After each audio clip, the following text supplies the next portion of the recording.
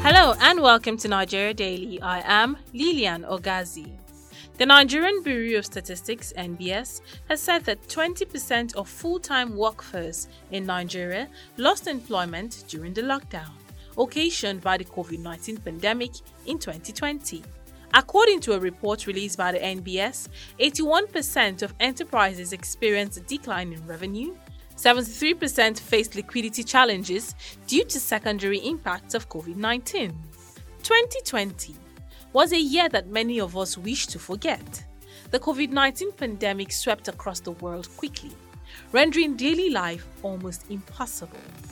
Governments were forced to impose restrictions on movement, and businesses were closed to stem the spread of the virus.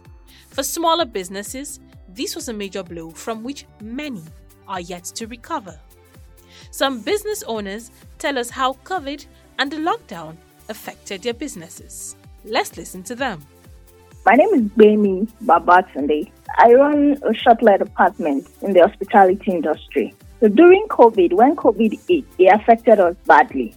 Most hotels were shut down. Most businesses in the hospitality industry were shut down as well. Same for us, we were also affected. And we had to tell our staff to go on leave. But one thing about crisis that I've learned is that you can actually not solve a problem yourself. But when you change the way you look at a problem, solutions will gravitate towards you. So immediately COVID hit, the first thing I did was to change the way I looked at it. I felt, okay, it has happened. So what do we do? The first thing I did was to admit to myself that yes, we have been hit by a crisis, because there is nothing worse than living in denial and lingering in the past. Because whatever you deny, you delay. Or whatever you accept and face, you conquer. So we admitted that we had been hit by the crisis. The next thing we did was to personalize it. Because it was a global crisis, personalizing it helped us to come out of the victim mindset into the solution-providing mindset. If we don't personalize it, we'll believe somebody is coming to save us. The government will save us. It happened to everybody. But personalizing it helped us to go out to look for a solution. So what was the solution? So what we did then was we thought about it. After analyzing the business, we did the internal analysis and the external analysis, the SWOT and the pestle analysis. We realized that people craved for connection. People still wanted to move on with their lives. And at that point, they allowed people to have gatherings, but there were restrictions. Only 20 people were allowed per event. So we saw that as we could leverage on this. Event centers were locked down. People were not coming in. Then our selling point was people coming in for the single room and shared apartment. But with COVID, nobody was ready to share anything. For people to take up a whole apartment, the only thing they could do was probably for an event. And since we realized people were craving for connection, we leveraged on that and we immediately started doing intimate events. People actually came in to book our place for intimate events. We had a Zoom wedding reception. People were doing a lot of Zoom weddings then, but it still didn't feel like a party because people would just be in their houses and only two people would be joined together. And so all the vendors were in their houses. We had the makeup artists in our house. Every other vendor, they were in their houses. But just a couple were in hotel apartments, and the Zoom master that was organizing the connections, the photographer and the videographer were in hotel apartments. The saxophonist were, the sax was also in his house. It was so much fun because they involved all the guests via Zoom. They had different games. Wow. There was a game called Scavenger Game where they would just tell somebody, the first person to go get a toothbrush, because everybody was in their house. So go get a toothbrush and show it on screen. And that was actually the very first wedding reception in Africa. How has your business been since then? Has it recovered fully to what it was before COVID? It has done better than before COVID. Because before COVID, we were not having intimate events. But with COVID, we were able to come up with the idea of intimate events based on the analysis that we did. Initially, it was just for lodging. But after COVID, we started intimate events plus lodging. So you would say COVID opened your mind to better ideas, and in as much as it was supposed to affect your business, to an extent, it did help your business. Yes, it sure did. Okay, what it taught me is that within crises are seeds of opportunity. If you search, you would find it.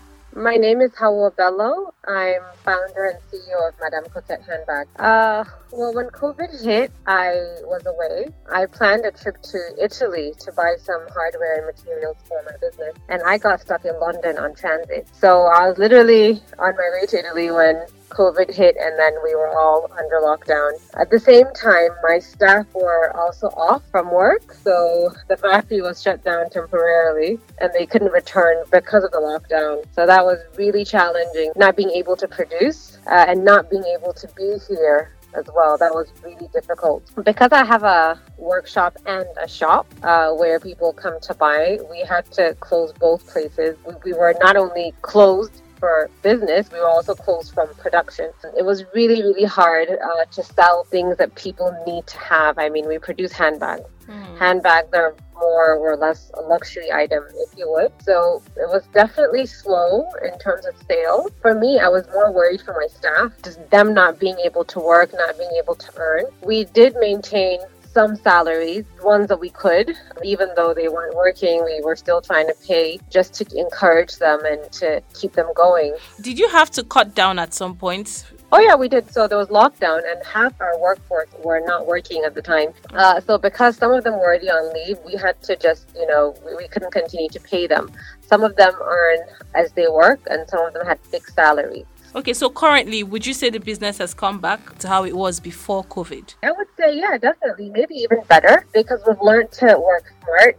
We've definitely learned to work remotely. We've learned that we don't need as many people working at the same time to achieve the same results. So that would be a blessing from COVID. And we've learned to diversify, when we weren't selling handbags, we were providing other services. So consulting services was something that I used to do. But because of COVID, I didn't have a product to sell. I relied more on that. So that really helped.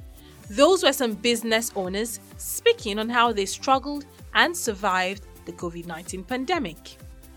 Bilkisu Ahmed speaks with Aisha Yusuf, the president of Emirati Women Empowerment Cooperative, on how the COVID affected her business.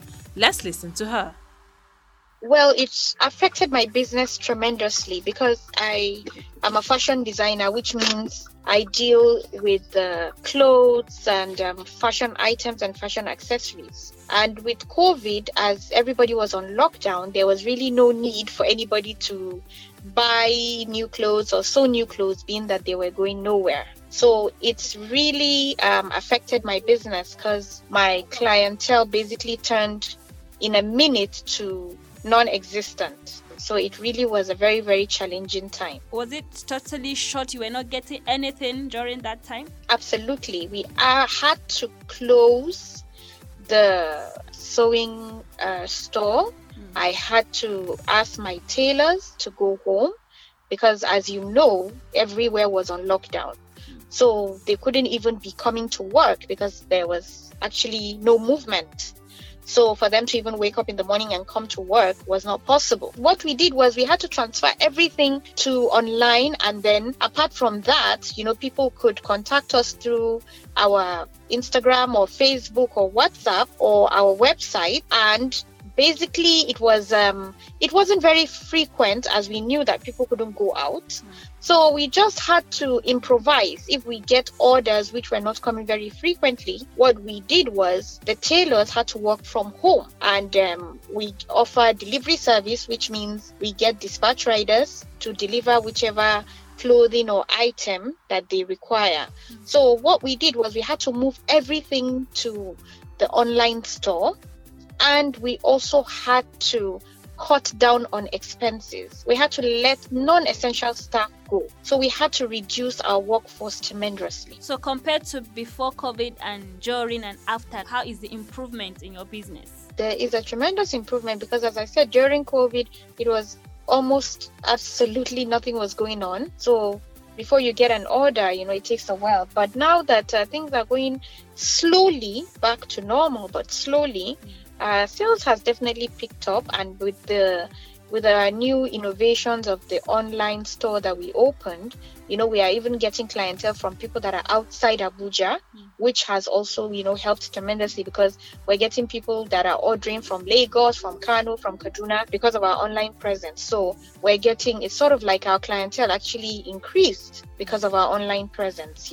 So I would say definitely much better after COVID.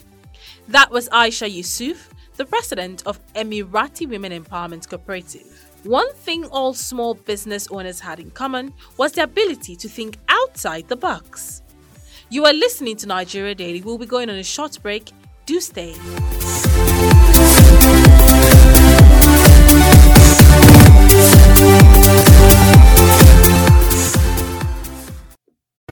It's enlightening. It's incisive. It's analytical. It's entertaining. It's educating. It's The Bearing, a podcast from Daily Trust addressing issues that have direct bearing in your life. Join us every week on www.dailytrust.com.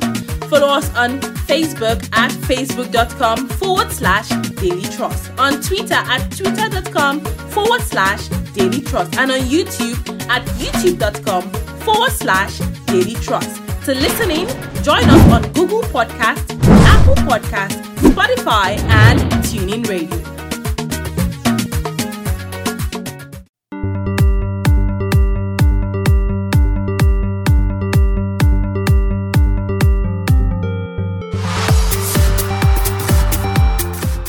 You're welcome back.